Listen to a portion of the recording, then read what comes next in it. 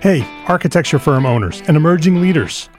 Get ready for unparalleled insight into the development of a world-class architecture firm and a worldwide organization driving the digital transformation of the design and construction industry.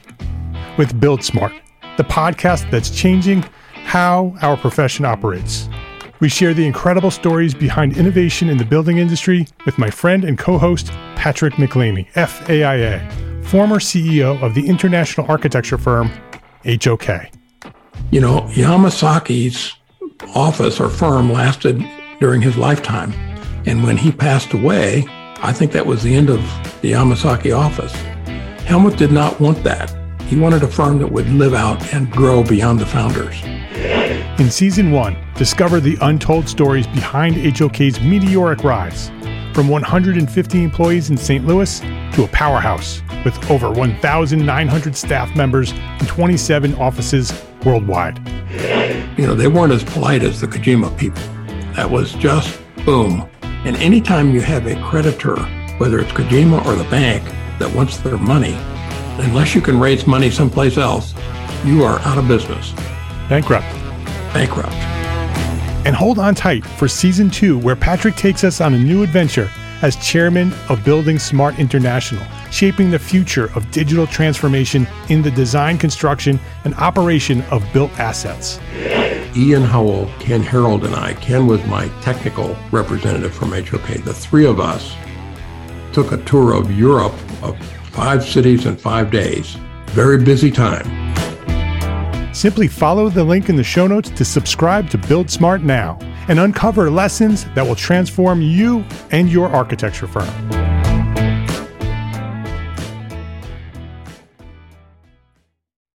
Today, Friday, September 27th, it's the last day to join EntreArchitect Academy before the doors close. Come check it out. Learn more at EntreArchitect.com. You're listening to EntreArchitect Podcast, episode 138.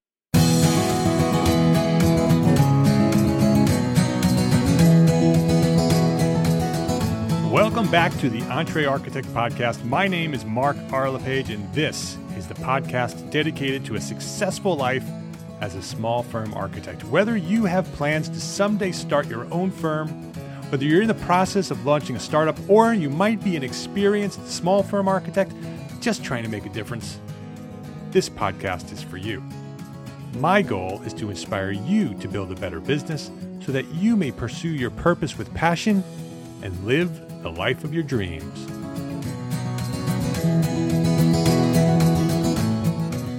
A young architect finished his education and moved to a new town in a new state with one contact and a ton of ambition. The world was in the midst of an economic crisis and there were no jobs. Today's guest took on that challenge, built his own business flipping ordinary ranch houses into modern architectural works of art, making a profit and getting noticed by the local newspapers with plans for success and intentional focus on building a brand and telling their story, their unique story. Today's guest shares the story of his firm, The Ranch Mine. This week at EntreArchitect Podcast, Kevin Costello shares how to design and sell modern architecture as a small firm architect.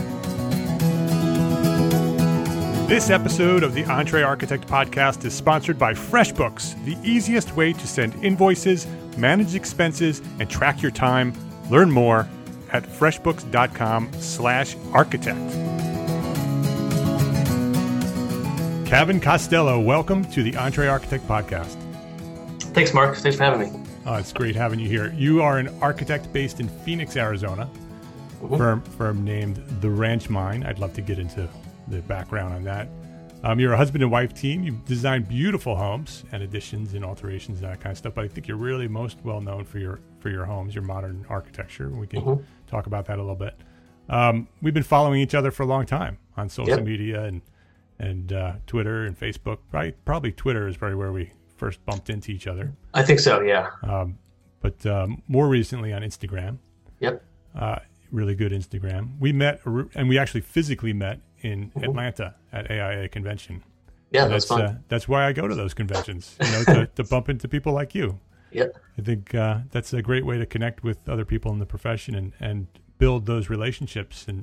And here we are talking about architecture and business. So let's start where we always start here, talking about your origin story. I'd love to know where you've come from, how you got to where you are, and where you plan on going in the future. Sure. Well, big fan of the podcast, and thanks for having me on. And yeah, thank you. I'm originally from Connecticut, a small coastal town called Guilford. And I grew up with a pretty sort of traditional family structure. My dad worked in sales in the energy business and was a trained civil engineer. And my mom was a stay-at-home mom that raised myself and my older brother and younger sister. And I guess getting into sort of how I first was introduced to architecture was my dad, being a civil engineer, designed and built the house that I grew up in and that they still live in today. Actually, when I was in the womb. So I guess, my first construction visit was, in the womb. That right there, Kevin, is the earliest anyone's ever said that they've discovered architecture. Right. So, early on, we had a library in our house full of books on how to build your own house and all of that kind of stuff. And so it's pretty obvious where I initially got my interest. But it wasn't a sort of continuous path. Probably from since I was 5 to in high school, I never really thought about architecture. I was actually huge into sports growing up. Played a bunch of sports. My dad loved sports, after dinner every night, on the weekends with my brother and my younger sister. And so that was a huge part of my life. I didn't really think about, my future in terms of what I wanted to be really until high school, when you sort of have to. Right. So I was actually thinking about possibly going into engineering, just, because my dad did it. And I had a geometry teacher actually suggest that I should look into architecture because I excelled at math proofs. And she said that's a skill, the deductive reasoning of that is a popular skill that, most architects have, and I should look at it. And it sort of brought me back to my early childhood of being interested in it. I thought, maybe that is an interesting way to go, but I was a bit tentative because I didn't take any art classes in high school. Was not really didn't think of myself much as an artist. And so I was kind of questioning that, but decided to move forward with it. So I went to school at a school called Northeastern University in Boston. The reason I chose Northeastern was, one, because you didn't need a portfolio to get in, because I didn't have an art portfolio. And two, because it was a co-op school, meaning that after your first year, you do 6 months of schooling and then 6 months of full-time employment at an architecture firm, ideally. And so that was attractive to me to have that experience with the school and really figure out if it was something that I wanted to do earlier on rather than later. So I went there and had a really difficult first semester at school because this is all manual representation, models and drawing, and I hadn't done any of that since I was in elementary school, and really was considering quitting. And then fortunately, I sort of, my parents encouraged me, to kind of stick it out. Up until that point, school had always been relatively easy for me. And this was way outside my comfort zone. And so I stuck it out. And then the second semester was digital representation. And I was very good with the computer, growing up playing computer games and video games and all that kind of stuff. It was something that I just really enjoyed doing. And I was finally able to find that thing where I could represent what I wanted to do and my ideas. Gavin, what year did you start college? Sure. 2003. 2003. Okay. Just to sort of have context of. Yeah, so our school was kind of on the transition between the manual and digital as a full-time thing. And they don't even teach manual anymore, I don't believe. So our freshman class was kind of the first that did both, digital and manual. So we were kind of on the cusp of that. So I went to school there, and like I said, the co-op was something that attracted me there. So when I was 19, I got my first full-time job working at an architecture firm in my hometown. Husband and wife couple who did residential architecture primarily. And I would go in and work, 8 to 5 every single day with them for 8 months straight, actually. And it was fantastic. And up until that point, I had kind of looked at, in early architecture school, all the big buildings, the museums and the towers and that kind of stuff, and hadn't even considered really residential architecture as something I'd be interested in. But having that experience and going to homeowners' homes and seeing the sort of relationship between the couple as they worked and how they were able to raise their two kids from home while they worked in this back studio was really appealing to me. But then in my later co-ops, because I had two more of those work experiences, I wanted to get a different experience. So I worked at a large firm, 60 plus people doing, data centers and banks and all that kind of stuff. And although the people and the atmosphere was great, it really didn't appeal to me in terms of the type of projects that I was doing and the lack of connection that I had with clients in the finished project. And this was in the mid 2000s, so 2006, 2007.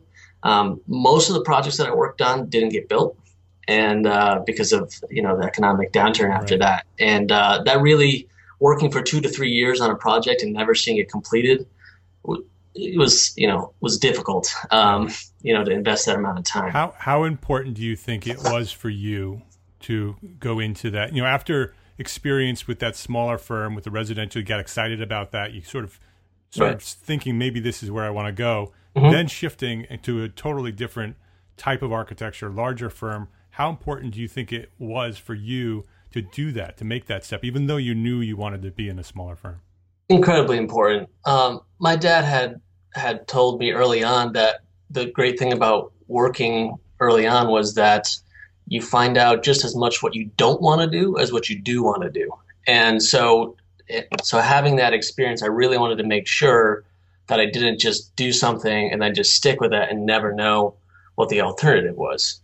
And it was also a great way for me to fulfill a lot of my IDP requirements to work at a larger firm. They had more of a easier setup for me to be able to go through that stuff. So the great thing was that I graduated with 26 months of full-time experience when I graduated, which was fantastic because I graduated with my undergraduate, went directly into my master's, so it's kind of like a 5+1 kind of deal with my undergraduate to a graduate. And then so I got my master's and graduated in 2009. And as you expect, that was a terrible time to graduate and look for an architecture job. Yeah. So also during that time, I had a professor at school who I was kind of tired of New England, growing up there and going to school there. And I wanted something different. And I had a professor who worked out in Phoenix and got me really interested in the architecture of some of the modern architects out here and what they're doing. And that excited me. And so I actually, did a lot of research and decided to just move after I graduated without a job. Never been to Phoenix. I'd been close, I've been to LA and Vegas and some of those places. And I decided that it was going to be a change of pace for me and, packed my car and drove across the country and, had some connections based on my professor with who he worked with out here, but nobody was hiring. And at that time is when I met my partner and now wife, Claire. And she was also just finished college and was looking for jobs and was considering going back to school to get an MBA. And so we started, during the early parts of our relationship, one of the things that we did was we just traveled a lot around Arizona, just in the car to old towns and different places and just trying to experience the culture, because that was something that always interested me growing up, as my parents were really interested in history. So they would take us to all the, Gettysburg and all the colonial things in New England and all the old homes and the homes of the old writers and, that are around Boston and that kind of stuff. And we could be brothers. Yeah. You're describing my mom too.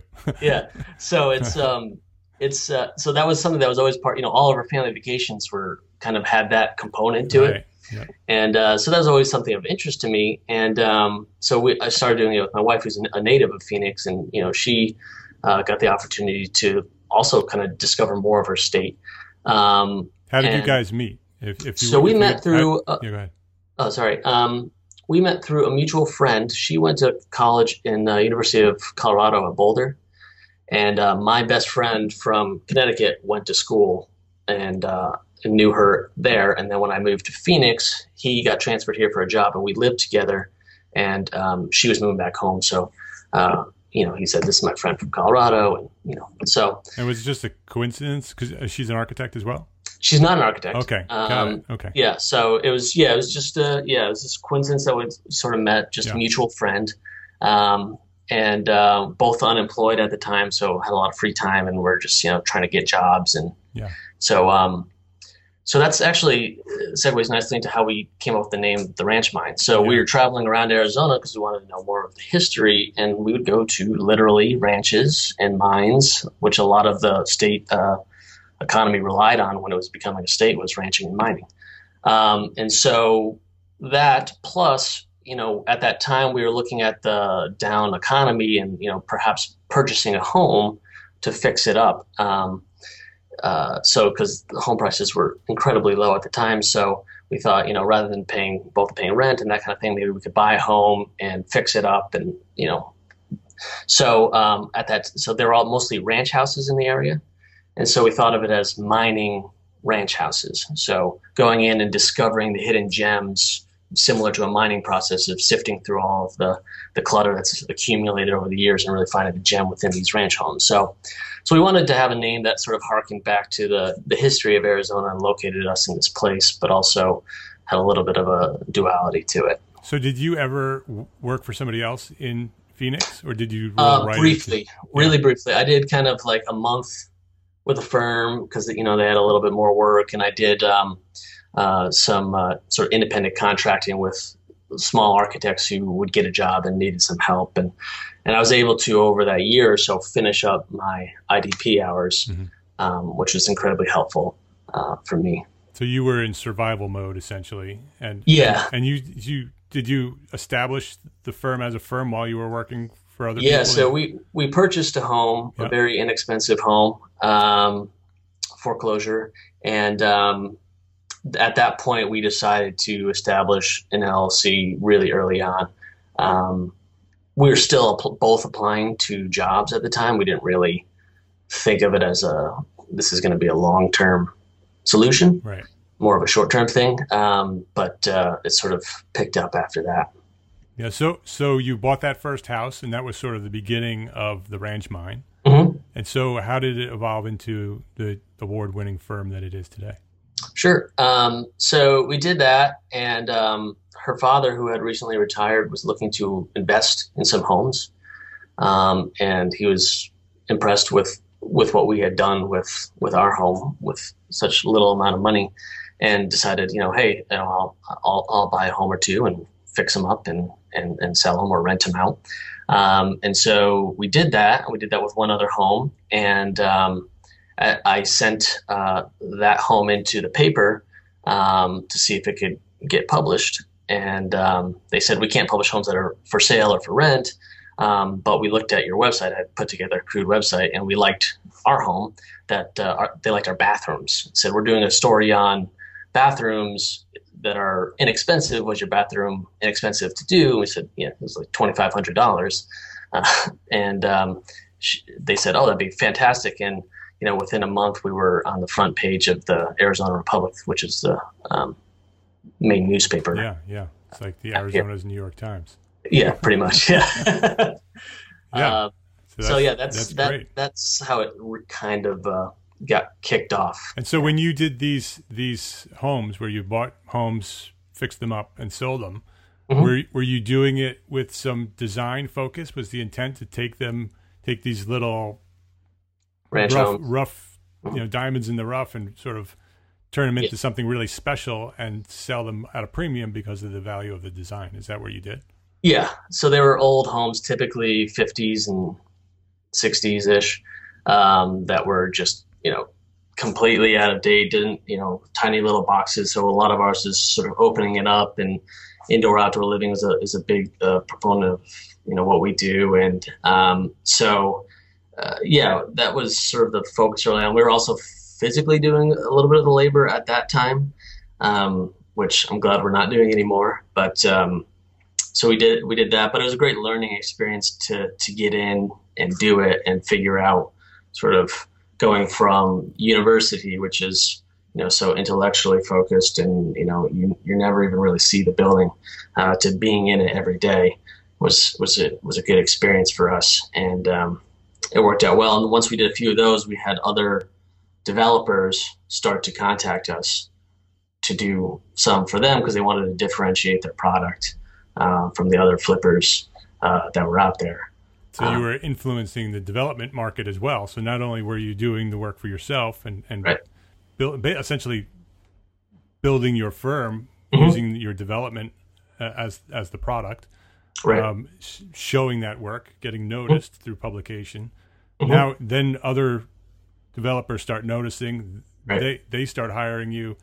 So you start influencing the development industry, showing that there's value in design, mm-hmm. providing lots of showing that architects are worth their money, showing the right. value of an architect.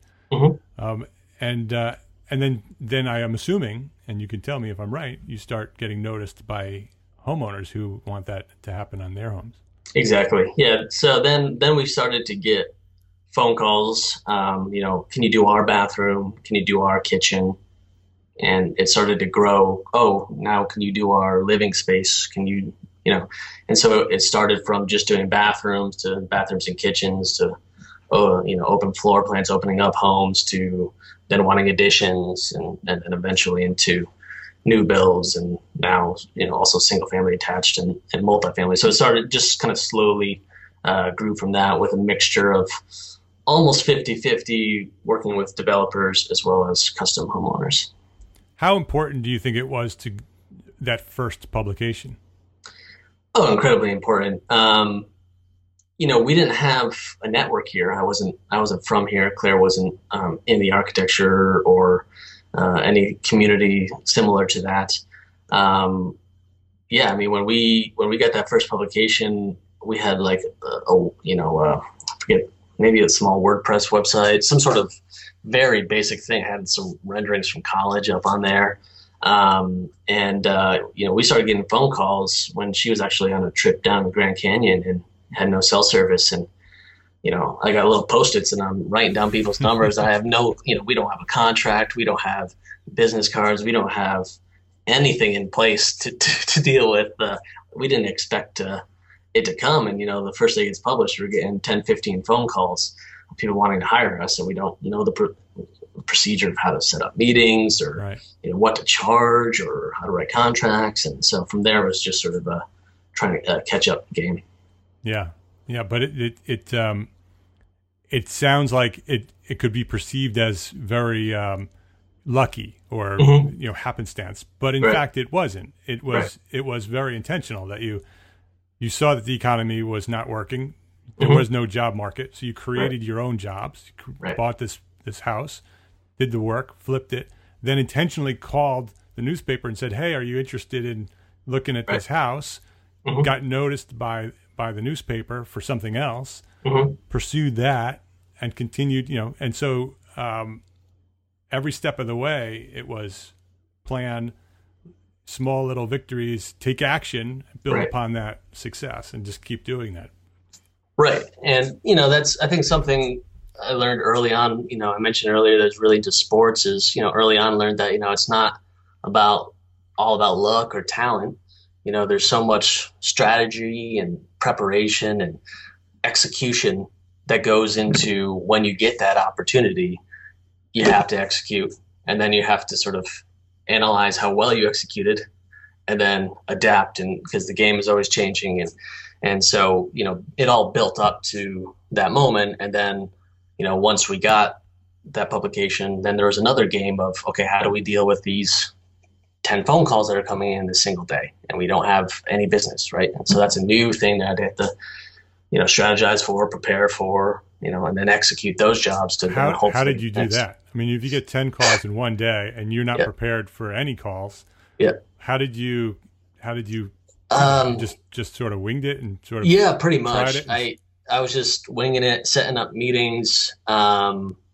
I didn't even have a calendar or anything. I was just writing down stuff on Post-its. And like I said, I couldn't even get in touch with Claire because she was off the grid until she got back, because she had a bunch of voicemails from me like, we've got a lot of work to do.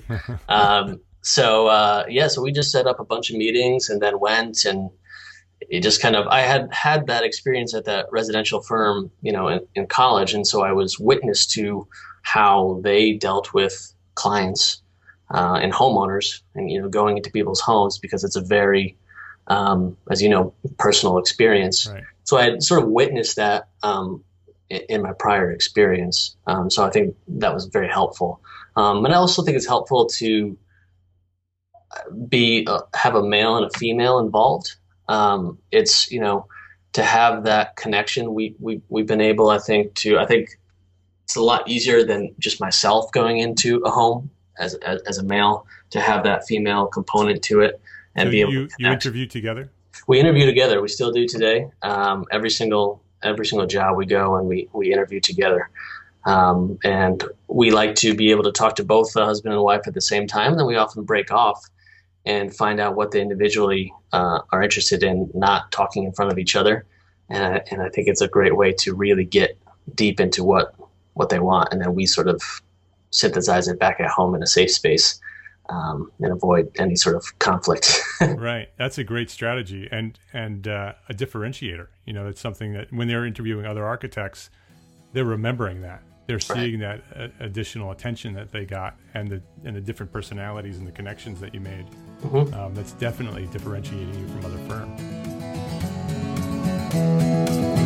Let's take a quick break here to say thank you to FreshBooks for their support as a platform sponsor of EntreArchitect. Because as a platform sponsor, FreshBooks has provided funding and support for our overall mission here at EntreArchitect. They recognize the need for small firms like us to build better businesses in order to be better architects. FreshBooks is the easy-to-use accounting software designed to help us small firm owners get organized, save time, and get paid faster. It takes care of invoicing, expense tracking, estimating, reporting, and it all happens out on the cloud, so you have access to your information from anywhere that you have access to the internet. And I use FreshBooks for my own small firm, Five Cat Studio, and my favorite feature of the FreshBooks software is sending my invoices by email and allowing my clients to pay by credit card. When FreshBooks says that you'll get paid faster, they're not kidding. With the convenience of clicking a button and paying by credit card, many of my clients pay now as soon as they receive their invoice. And for those clients who don't pay right away, FreshBooks automatically sends them a reminder of the balance due at an interval that I set. So once I send an invoice, I can go back to being an architect, and I don't need to chase down any of my clients. And Tim Lee of FreshBooks will show you how easy it is to send invoices by email on our exclusive video series Tim and I produced exclusively for the EntreArchitect community. Check out this free video series at entrearchitect.com/FreshBooksVideo. There's no catch. There's no email. It's completely free. Just go to entrearchitect.com/FreshBooksVideo and you will get the videos right away. There's 3 of them. Shows you everything you need to know about getting started. And then go to FreshBooks.com/Architect, FreshBooks.com/Architect, and sign up for your free 30-day trial and give it a try. It's free. I suggest you just send one invoice and see what happens. That's how I got started. Just send one invoice to one client and see how it works. And when I did that and I got paid much faster than usual, I signed up for the rest of it and I set up my whole account in FreshBooks. FreshBooks.com/Architect for your free 30-day trial. And be sure to enter EntreArchitect into How Did You Hear About Us section. Obviously, you learned your lessons well, because if you go to theranchmind.com, you'll see some great work and a really, really well put together website. Simple, but that's what I like about it, is that it tells you everything you want to know very quickly and in a really well laid out manner. Thanks. How are you getting noticed today? What are some of the marketing strategies that you're using now? I noticed that you've had some work published in Architectural Record, Dwell. You've been on HGTV. So you've come a long way since that first project. What are some of the strategies that you're using now to get noticed like that? Sure. So yeah, most of our work comes from online people contacting us after seeing our work online. We have had, because we're relatively young, we don't have a referral network of people that have discretionary money to spend on homes. Most of our people our age are still paying off college loans and that kind of stuff, and aren't really in the market for our target market of who we're working with.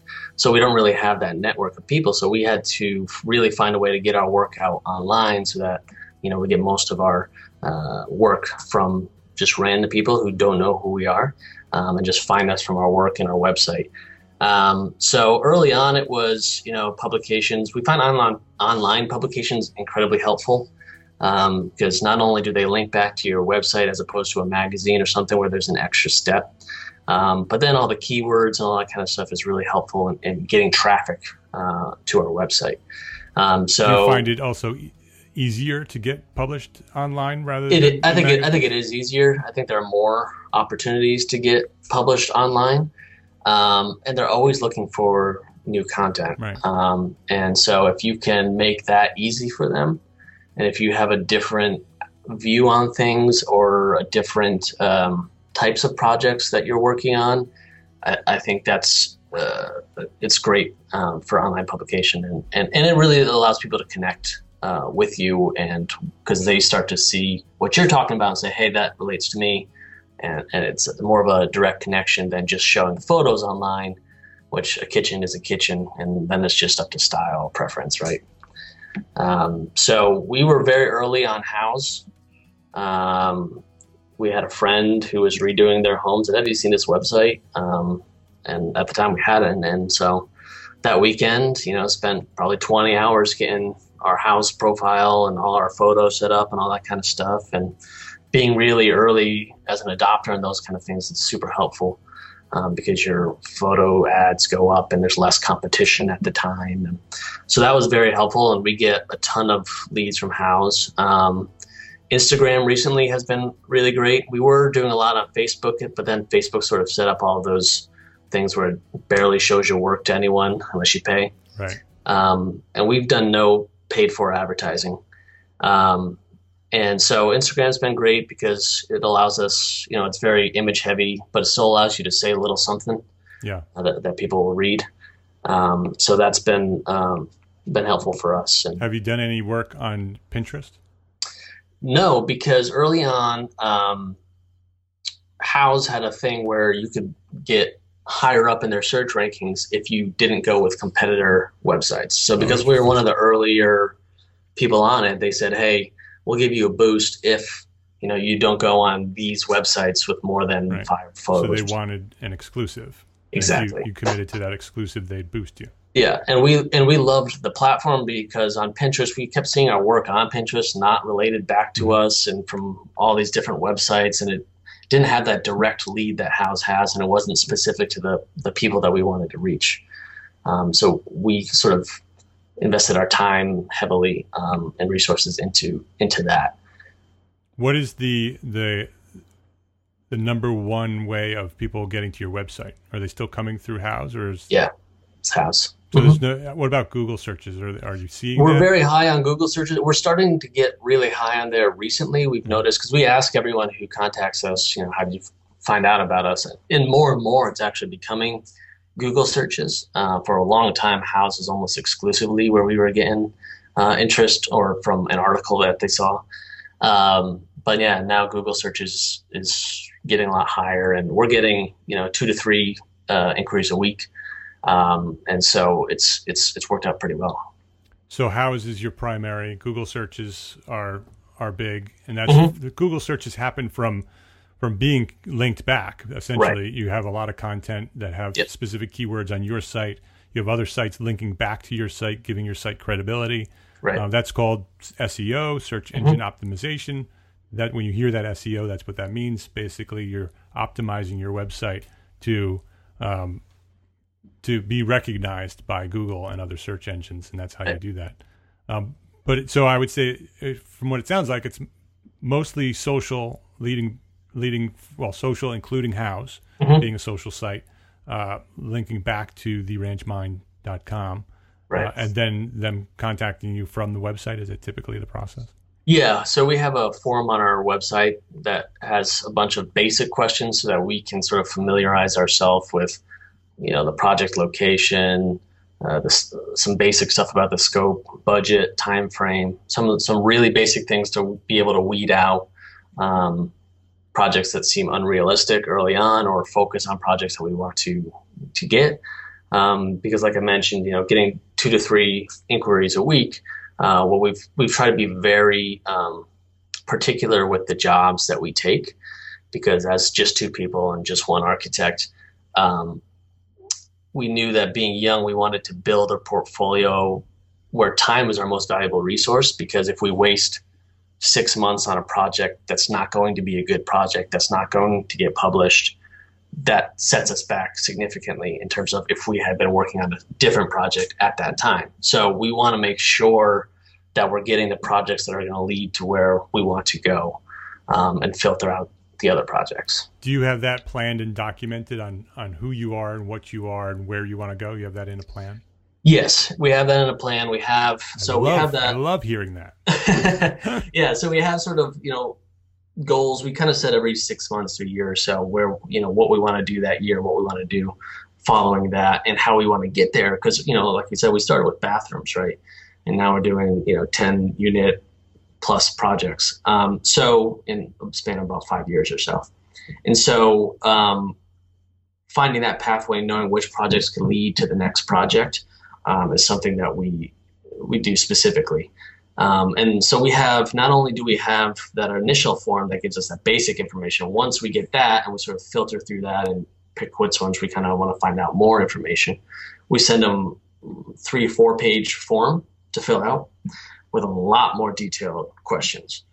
So we're trying to get the buy-in from the client really early on and find out as much as we can up front. And not just the basic stuff like how many rooms do you want or whatever, but very personal questions, focusing more on why they want to do it rather than what they want. Because we found that if we can get to why they want to do this, then our job is to do the how and the what. And so we really want to find out and get really personal with them early on. And the people that are sort of hold back from that typically aren't the good clients. The people that invest in the process always seems to be better. So it's another filtering system. And it allows us to really get to what criteria that we have that would make a good job for us to then get to the next step. So are you doing all that filtering online before you even meet with the client? Correct. Yeah. So Claire, and mostly not even a contact. It's all automated. There's a phone call. Okay. But that's mostly what Claire does. A good portion is automate that system. So the first part is very automated in terms of they contact us and we get an email with all that kind of stuff. Then she sets up a phone call and has a quick 5-minute phone call to get some basic information, because sometimes people don't write what they want well. They can speak a little bit better about it. So we want to make sure that we're not just, turning someone off because they didn't write well. And then she, in that phone call, says, I will be sending you, what's your email? I will be sending you this form to fill out. And then once you fill it out and we review it, we can set up a time to meet in person if the project is something that we're interested in pursuing. Interesting. Okay. And so you set that expectation right up front that they're essentially, you're interviewing them as much as they're interviewing you. Correct. Yeah. That if you want to work with us, you fill out this form, then you fill out this questionnaire, and if we all fit, then we take the next step and we have this meeting, which is great, because now you're not wasting a whole bunch of time meeting with people that don't fit. Exactly. Anybody you're meeting with is somebody who potentially is going to be one of your projects. Right. And at that time, we've had multiple points of contact with that person, and I'm starting to develop a relationship before we even meet them. And it gives them something where we can see how they're going to work with us, how willing they are to fill out that form. Some people refuse to fill out 3 pages of a form that are basic questions. That's not going to be a good relationship. Yeah. And we found that out really early, rather than going through an hour-long site visit and writing up a contract proposal and all that kind of stuff and getting into the heat of it. It's a nice way to figure out how collaborative they are early on. Yeah, I love systems like that the actual document isn't necessarily, although it's helpful, right. The actual document, the information that the document is collecting is not always the most important thing. It's how that document is received and completed and returned, on how that works. Right, how quickly they respond, and how well they write out their intentions, and Yeah, very, very interesting. If anybody wants to see that initial form, it's right on the website, theranchmind.com/contact. That's the first initial contact. Yep. That sends them, automated system that sends them the information. It's more than just names and emails. It's all those initial questions that they have. Right. Really interesting stuff. And then you meet with them, and I also want to talk a little bit about branding, because you have a great marketing system. You have this social media strategy that sort of leads people into your website. You get to your website, another system that is set up to sort of filter out to get to the right projects. Your architecture itself is very, unique, and something that I would say that when you see it, you potentially could say, "Oh, that's a Ranch Mind house." Right. That's all part of your brand. Right. How intentional is your brand, and what are you doing to sort of tell that story of that brand? Sure. So it's very intentional, even from the start of the kind of projects that we want to do. So we knew early on, our interests and where the market was, or we sort of analyzed where the market was headed, which we felt was, moving in from the suburbs into the central city. And what's in the central city is the older housing stock. So the historic homes, the mid-century homes, and sort of the rings as the city was built out over time. And those happen to line up with, like I mentioned early on, our passions for history and character and place and context. So we knew early on that would be something that, we were both interested. She grew up in a mid-century home in Central Phoenix, knew the area very well. I had a heavy interest in history and those kind of things. But we also knew that what we wanted to do was modern architecture. So we sort of said, hey, why not do both, right? So, and find a niche in that market, because we found that people wanted to live in that location and have some of that character, but they also wanted modern lifestyles. They didn't want to live in little boxy rooms and, have the, tiny kitchen. They wanted still the modern amenities, but they wanted to find a way to put it into a historic or mid-century neighborhood or envelope. So early on, we specifically took those kind of jobs, even if they weren't necessarily the best paying or, the highest budgets or what have you, because we knew we needed that kind of portfolio, again, to get to the better versions of those. Did you pass up any other projects that may have been good projects, but didn't fit that target market? Yes. We passed on a lot of projects. We passed on a lot of sort of your typical Spanish Tuscan new build home out in the desert somewhere. And, we passed on a lot of those kind of projects, or people who wanted to confine us to a box that weren't open to the process. Those are typically the ones that we pass on, because we want to incorporate them and how they live and their style, but through our process. So if someone early on is like, no, this is how I do it, and this, those kind of people, no, thank you, we'll pass on that, because we wanted to make sure that we had a great relationship with the client, because we found that those would lead to better projects. So yeah, we specifically chose those kind of projects with the right kind of clients early on. So that was specifically targeted for not only those kind of homes, but where the market was going, and where the opportunity was. So it was kind of a little bit of both. If those homes were where we saw, younger people or downsizing baby boomers wanting to go, we probably wouldn't have gone that way, but it's just sort of the trend that we saw happening at the time.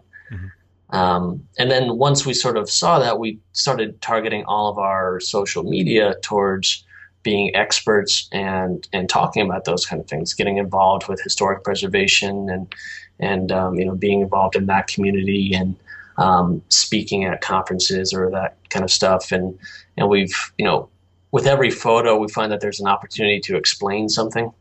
of what we're doing it, but not only just what, but why we're doing it. And it starts to increase the understanding of the general public and what they want, because we saw early on that when working with developers that our competition really isn't other architects. Architects do so little in the built environment. I mean, there's obviously the competitors in the residential space of just contractors or realtors or interior designers or what have you, but also people just not hiring architects, just moving or, doing other things. So we've saw like there's a massive amount of the market who doesn't like their home. So they just say, I'm going to decide to move. And then they're spending 6% on real estate costs and closing costs and all that kind of stuff that would just pay for an architect to make their home exactly what they want it to be and not have to uproot their family and such. So we started looking at those kind of things and saying, can we get a story across that connects with those people who normally wouldn't even think about hiring anyone and would just move to a home. And typically there's no really move-in ready home. Everyone wants to tweak a little bit of something, and they want to fix up their home before they sell it. So they're spending money on the front end, they're spending money on the back end when they could really just get what they want. So those were sort of the areas that we targeted early on, was people just not even considering architects rather than trying to fight over the 2% of homes or whatever that architects work on. Yeah, the brand is really strong, and I just heard you say that you told a story, that you intentionally crafted a story about what the Ranch Mine is, what you do, the type of work you do, the type of client you work with, what the results of working with you will be. You've crafted that story. You know that story well. And in everything you're doing through social media, through the website, through the contact you have with people, through the meetings, through your architecture, you're telling that same consistent story that you've focused in on a very specific target market. You've developed a brand and a business that serves that target market, and you've developed a story that then that fulfills the brand promise that you've established at the Ranch Mine. Right. Exceptional. It's a great model to follow, and it's a great model for. Clearly, it works, because when you look at your website, that's what it tells you. It tells you that's. I love your tagline. Your tagline is, "We design homes to honor the past, challenge the norm, and inspire the future." And that, in a tag, that says it all. That you're honoring the past. You have this interest in history. That you're challenging the norm. You're doing things that are completely different. They're still ranch homes, but they're completely different. Right. And you're designing modern architecture. You're inspiring the future with your architecture. I love it. Oh, thanks. It's really, really interesting, really successful. I hope people go and see theranchmine.com and see what you're doing there. Kevin, I really appreciate you spending some time with us here today at the EntreArchitect Podcast. No, thanks for having me. Really, really enjoyed it. Is there anything else you want to sort of mention before we wrap things up here? Not really. Okay, I have a question for you. Yeah, sure. This is something I've started the last couple, maybe 3 episodes. I wanted to ask everybody a question and see what your answer is. And I think that it'll be pretty easy for you. What is the one thing that small firm architects can do today to build a better business for tomorrow? And it could be something simple, or it could be something profound. What can they take action on today to move forward? I would say very simply, write down a list of your personal and professional inspirations, what you enjoy, what you're inspired by. Write down that list, and then next to it, write down a list of any critiques that you have with your area, with your city, with your town, with the built environment. And then sort of look at a way, is there some way that we can connect the personal and professional interests with what the market is having issues with?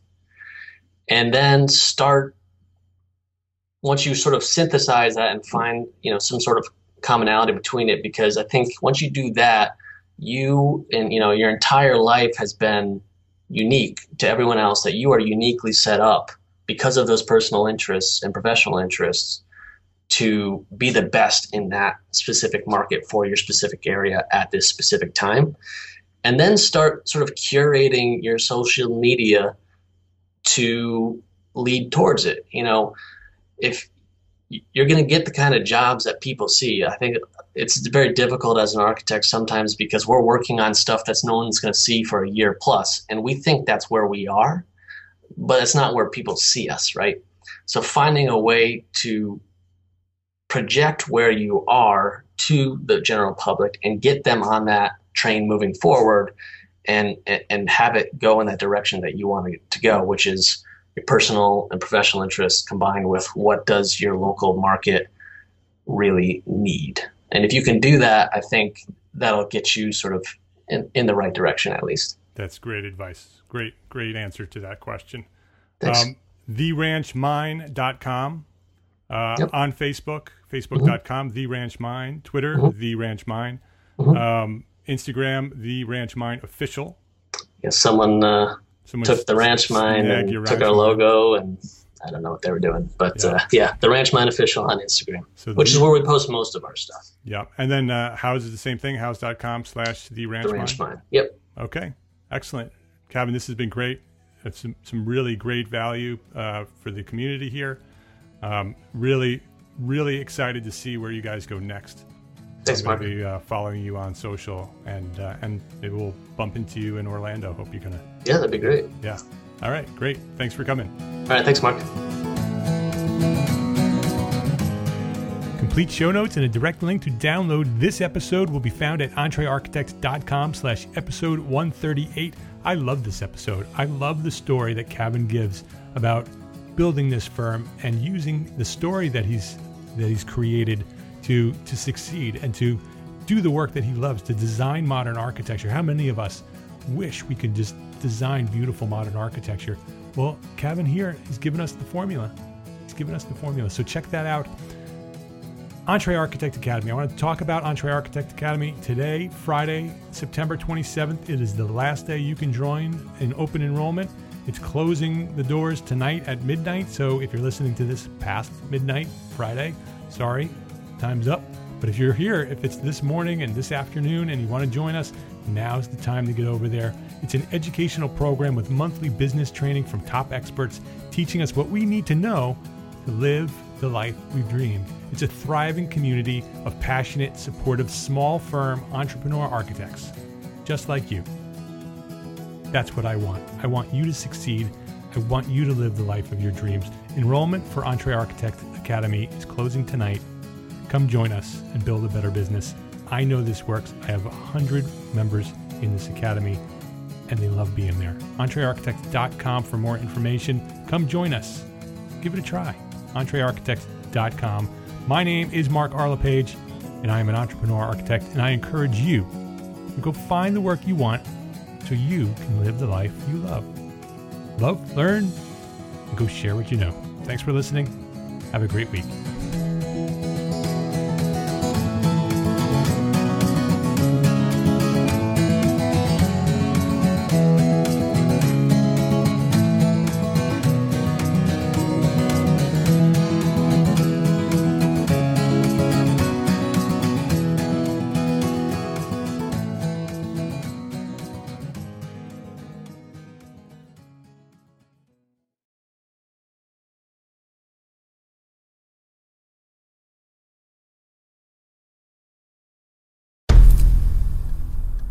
I've mentioned it to my family, but in terms of telling people like, oh yeah, we're doing this, I'm looking for projects, you got anything? I'm not there yet because it scares the shit out of me.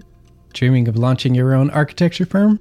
Well, buckle up for a wild ride with Emerging, the podcast that shares what it's really like to start an architecture firm. Where do we begin? We don't even know what type of business to formalize as. Is it an LLC? Is it an LLP? Like, how are taxes? I mean, the list is astronomical. Season 1 featured founders Jeffrey, Lexi, and Chris, owners of Level Studio Architecture, are your fearless guides on this unfiltered journey from napkin sketches to a thriving studio. One evening, stumbled into one last dive, we sat at the bar and pondered our postgraduate futures. Amidst the conversation, a napkin became the canvas for our aspirations, sketching plans and milestones, sealing our heartfelt commitment and shared dreams. In drawing down dreams on a napkin collectively, that then, in your head, you've rooted like, oh, I'm connected to these people, like long term. The process of starting an architecture practice brims with excitement and challenges, demanding meticulous planning, flawless execution, and unyielding resilience. I kind of hate the term because it's so overly used, but I think everybody knows imposter syndrome. And I think it's so real to this day. I don't know if it's with everybody, but with me, I'm always questioning, like, us? Can we do this? Are we ready to do this? Are we prepared? Can we do it? Did we just decide a name? We did it, guys. Oh my The one that God. came out of nowhere? Woo! It came out of nowhere. I liked it. I saw it. Ready to turn your aspirations into reality? Follow the link in the show notes to subscribe to Emerging and chart your own path to architectural success.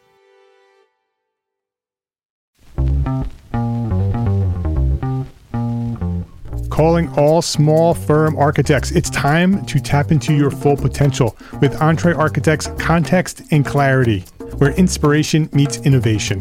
Hey, it's Mark R. LePage, founder of Entre Architect, and I'm inviting you to join my two favorite co-hosts, Jeff Eccles and Katie Kangas, as they bring together authors, experts, and thought leaders for electric conversations with entrepreneur architects around the globe. It's not just a podcast, it's a community where dreams meet action. There's a simple equation there. And what that did, just doing that basic calculation, was it allowed me to compare what I had actually saved in my retirement accounts to what I thought a possible projected annual spend might be. Artists are temperamental, so beautiful design is going to be a priority. When the job is done, we're going to actually need to live in the house, not live with the person who designed it. And so for me, the artistic skill, the architectural skill is most important. And so I would say that would be 60% of it, if not more.